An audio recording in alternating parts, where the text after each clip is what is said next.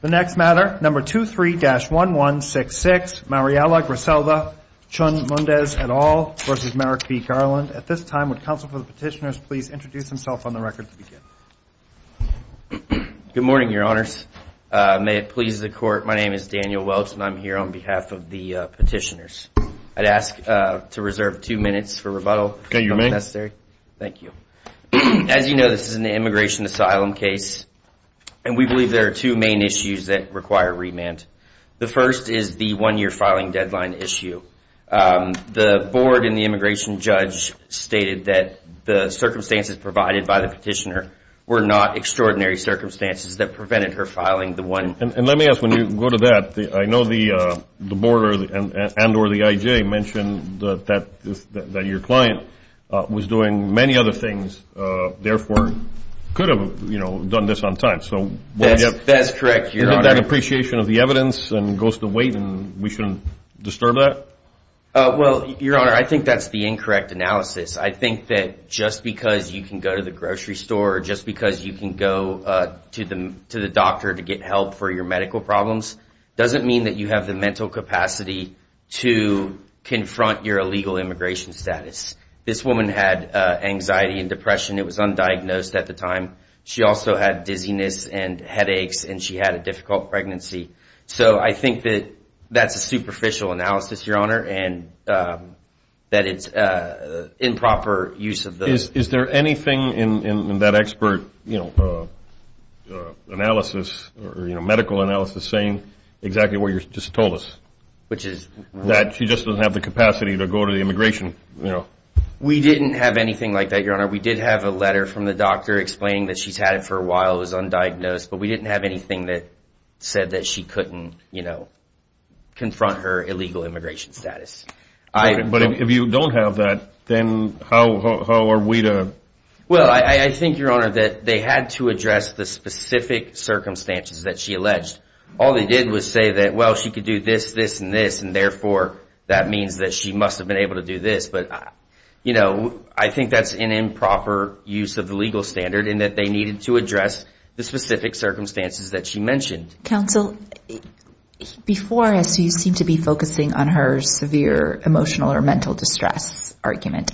And so the question I had for you is did you make that particular argument about her severe emotional, mental health to the immigration judge? And if so, where is that in the record? We did, Your Honor. We did. I don't have a record site right now. I could follow up later, but we did make that claim. The judge didn't consider it in his decision. All he mentioned was the physical ailments. Well, that's why I wanted to ask you. Yes. So you didn't just focus on her difficult pregnancy, which sounded Correct, difficult. Your Honor. And we filed a letter from the doctor, and we had medical records showing all of these issues. And the immigration judge completely overlooked it and just went to the physical ailments, not the mental health. But did she raise it in her testimony or in your pretrial brief? Did. Okay. She did. It is in the transcripts, Your Honor. And she testified, Your Honor, that she actually couldn't work during this time period. She was suffering so much she was unable to work. And so that is also in the transcript. So, going back to the filing deadline, the government contends that this court doesn't have jurisdiction because all we're doing is bringing up a factual allegation. And so, it's our contention that we are contesting the legal analysis under the legal standard. It's kind of a mixed question of law and fact. And I would point to Guerrero-Lasprilla versus Barr, which is a Supreme Court decision, 140 Supreme Court 1062-2020, which said that questions of law include the application of a legal standard to undisputed or established facts. Okay, but in that case it's clear, but is there a case from this court or some other court saying that when issues of like medical, mental, possible disability or temporary disability arise, a judge should do X, Y, or Z? I don't think there's any... No, Your Honor. This would be kind of like we would be laying out a rule for these instances, correct? I don't think so, Your Honor. I think under 8 U.S.C. Section 1252A2D, it specifically states that the immigration judges need to consider things like mental health problems, physical health problems, among other things. So the statute says that this needs. So if we look at what and I assume after you'll send us a Rule 28J letter and tell us exactly, pinpoint the transcript. But if we check the transcript, once we review it and you did bring it up properly, then that would be the legal error. Correct. Or I may have misunderstood your question, Your Honor. No, well, obviously we need to review the transcript, and so you have to tell us exactly where in the transcript it is. Of course, yes, but that's correct. If it is preserved and it was raised below, then what you're saying is that is an error. The judge should have perhaps inquired more once you have that type of information, that there's a possible mental issue. Absolutely, yes, Your Honor. Simply not say, I don't have anything else, or I just have a general letter here from a doctor. We need to inquire a bit more. Exactly, yes, Your Honor. Counsel, correct me if I'm wrong. In Guerrero-Lasprilla, the Supreme Court was concerned with the legal doctrine of equitable estoppel, wasn't it? Equitable tolling, Your Honor. Equitable tolling, yes. Yes. And here, we're talking about extraordinary circumstances, which sounds to me like factual. Yes. But so tell me why it's legal. So it's legal, Your Honor, in our opinion, because we are addressing the legal analysis under the legal standard to the settled facts. And that's what they were saying in Guerrero.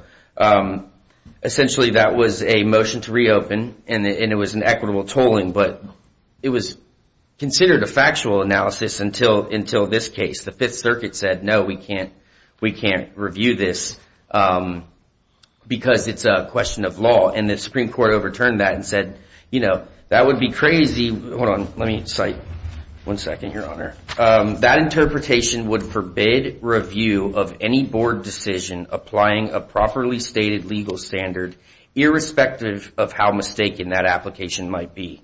By reciting the standard correctly, the board would be free to apply it in any manner directly contrary to well-established law. And so, yes, the facts are in place, but we're alleging that the immigration judge and the board didn't use the legal standard in place in applying those facts. And the legal standard is? The legal standard is he or she did not intentionally create the circumstances. The circumstances were directly related to his or her failure to file the application, and the delay was reasonable under the circumstances. They made comments like Your Honor said, she was able to do this, so she must have been able to do that. They didn't address why her mental health problems were not good enough or why her physical ailments. So I'm still a little lost at the first step. That sounds like substantial evidence review to me is what we would be undertaking. So I think it's very comparable to Guerrero-Lasprilla, Your Honor, and I think that we're arguing that there are settled facts, and it's a mixed question of law and fact. We're saying they're not applying, or they're not doing a correct legal analysis under the standard. And so that's our position. Let me also ask you on and again, I think you're a little out of time, but I'll ask this question, if any judges have any follow-up questions. Assuming it's filed within the 1 year, isn't this supported still by substantial evidence of record? I know one of the things, there's the issue about the grandmother. She's still in Guatemala. She's safe there. And the judge made some factual findings, again, weighing the evidence. So how do you get around that? So, Your Honor, that is really not on appeal because the board only addressed two matters. They stopped short of all of that analysis. They said, well, she's not a member in this particular social group, so we don't have to go any further. And so my next argument was with regard to the membership in the particular social group, and I would just point the court to their recent decision in Espinoza-Ochoa versus Garland, which says that, I know it's a little bit different. That was concerning cognizability. This is concerning membership in a particular social group. But a superficial, quick look should not, it should not be construed solely on the basis of their words, but rather analyzed on a case-by-case basis with the individual circumstances in mind. She lived in a family home that was in her family for generations. She was either she was an owner. She was, in fact, an owner, and we believe the analysis was wrong there as well. Thank you, Your Honor. Thank you. Okay. Thank you, counsel. At this time, if Attorney DeRocha would please introduce herself on the record to begin. Good morning, Your Honors. May it please the Court. Remy DeRocha Afodu, representing the United States Attorney General. The Court should deny in part, and dismiss in remaining part, the petition for review. First of all, the Court lacks jurisdiction. Could you get the microphone a little closer? Thank you. The Court lacks jurisdiction to review the agency's denial of petitioner's asylum application as untimely and not within any exception to the 1-year filing deadline. Petitioner has not raised any colorable constitutional or legal claim that would confer jurisdiction on this Court. And so the Court should dismiss that aspect of the petition for review. Although petitioner... Counsel, may I ask you one potential question of law that I thought petitioner raised was that the BIA and the IJ just disregarded her claim of severe emotional and mental distress. So could you address that? If that were correct and it were made properly and then it was disregarded, wouldn't the fact that they disregarded it be a question of law that we could review? If they did disregard it, Your Honor, but in this case, the agency did not. On page 80 of the administrative record, the immigration judge did mention petitioner's mental health issue as part of the reason for denying that claim. Specifically, the immigration judge mentioned serious illness, mental health issues, or physical conditions which may amount to extraordinary circumstances that will excuse the late filing, but that the lead respondent's health conditions in this case are not severe enough to have prevented her from filing her asylum application in a timely manner. Counsel, I guess my follow-up question to you about that is I did see that in the record, but that first clause of the sentence to me reads like it's just reciting the legal standard rather than actually recognizing her particular allegations of severe emotional and mental distress here. Could you address that? At first glance, Your Honor, it may seem so, but with the immigration judge's statement following that her health conditions generally, cumulatively, were not severe enough to have prevented her from filing her asylum application, it ties in all those conditions. And if you look on page 74 of the administrative record also, Your Honor, the immigration judge did state that the court has considered all admitted evidence and testimony in its entirety, even if not specifically mentioned further in the text of this decision. So you think that catch-all should cover the claim? It should cover it. And also, even if there was some error, the board addressed the issue. On page 4, it says here, the last paragraph there talks about her mental health issues. And starting there, and on page, the record does not show, that last paragraph on page 4, the record does not show the respondent's mental capacity following her entry into the United States prevented her from filing her application within 1 year of her arrival. And so the board cited the record and looked at her mental health issues, weighed the evidence, and decided that she had not established extraordinary circumstances. But again, Your Honor, this issue is not even dispositive of this case, because the agency's analysis of petitioner's particular social group claim is the dispositive issue here, because withholding of removal and asylum claims generally follow the same standards. And so setting aside this issue of extraordinary circumstances and moving to the core issue here, the court should deny the petition for review with respect to petitioner's claims for withholding of removal and, of course, asylum. And let me ask, one of the reasons you're saying this, and I asked that of opposing counsel, I know the ILJ below basically said there was no evidence that petitioner owned this particular land. He's not even a landowner, so he shouldn't even be part of a social group. Am I correct? Yes, Your Honor. I may have missed your question, Your Honor. No, I note that the IJ said that petitioner did not show that he owned any part of that land. It was actually his grandmother's. Yes, Your Honor, and petitioner stated in her brief that she was not a landowner. She conceded that she was not a landowner. So then there's no other social group, right? There is no other social group because she didn't exhaust the other social group relating to her race, the MAM and gender ethnicity group. So she Counsel, I think on appeal, though, to us, the petitioner is focusing on imputed membership in the social group. So could you address that? Yes, Your Honor. And petitioner also failed to exhaust that issue before the agency. She did not raise that issue before the agency. And she seemed to expect the agency to divine her social group, whereas the law is specific, case law by the board and this court, that any particular social group should be delineated specifically, and which she did with the assistance of counsel, stating that she was a communal landowner of Ishigan, Guatemala, that refused to cooperate with criminal gangs. And when she saw that she couldn't fit into that social group, she pretty much admitted that she was not a communal landowner.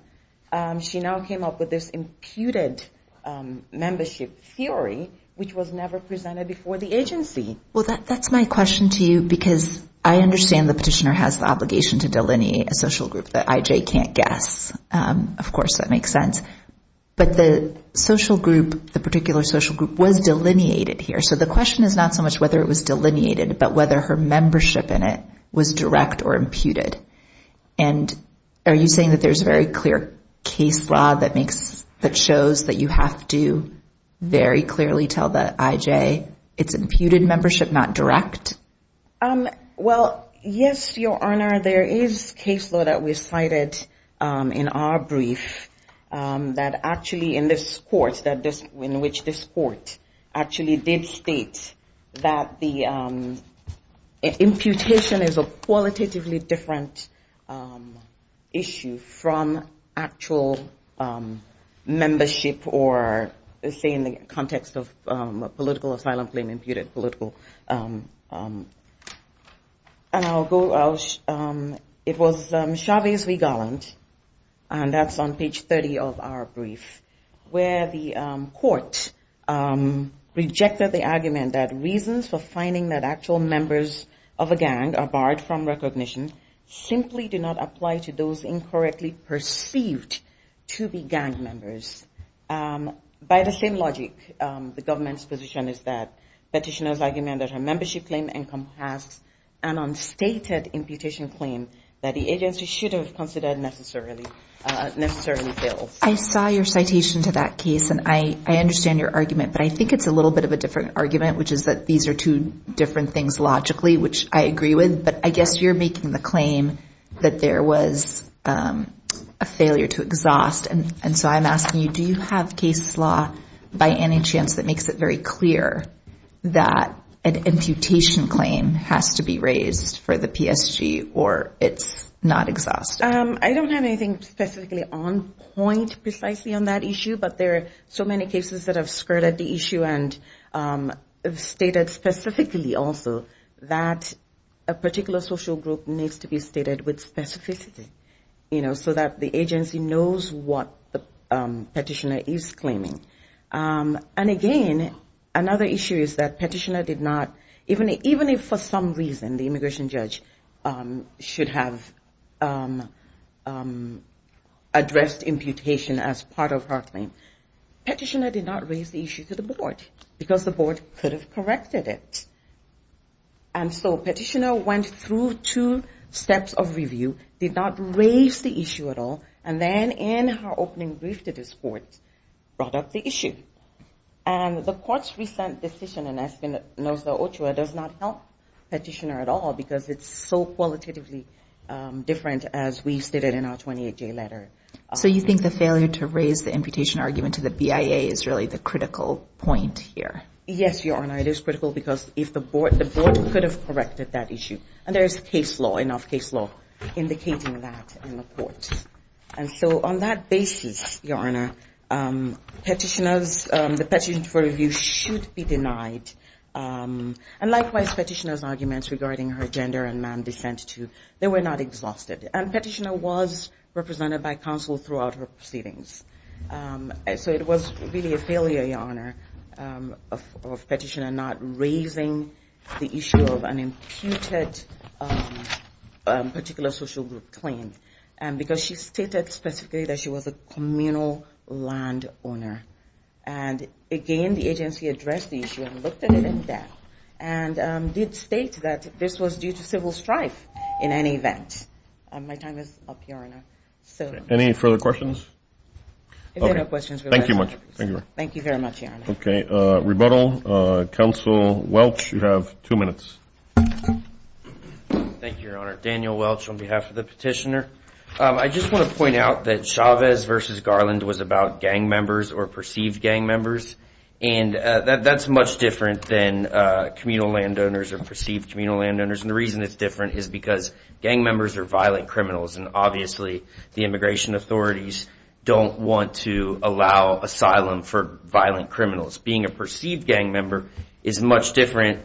They're not a violent criminal, and so it's important to point that out to the court. But did your client raise the imputation issue before the agency? She did not, Your Honor.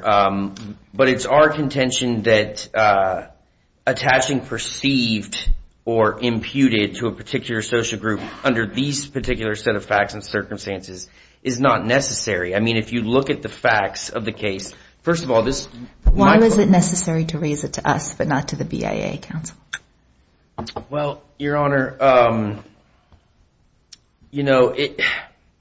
well, first of all, I would argue that she is an owner anyways. Let's see.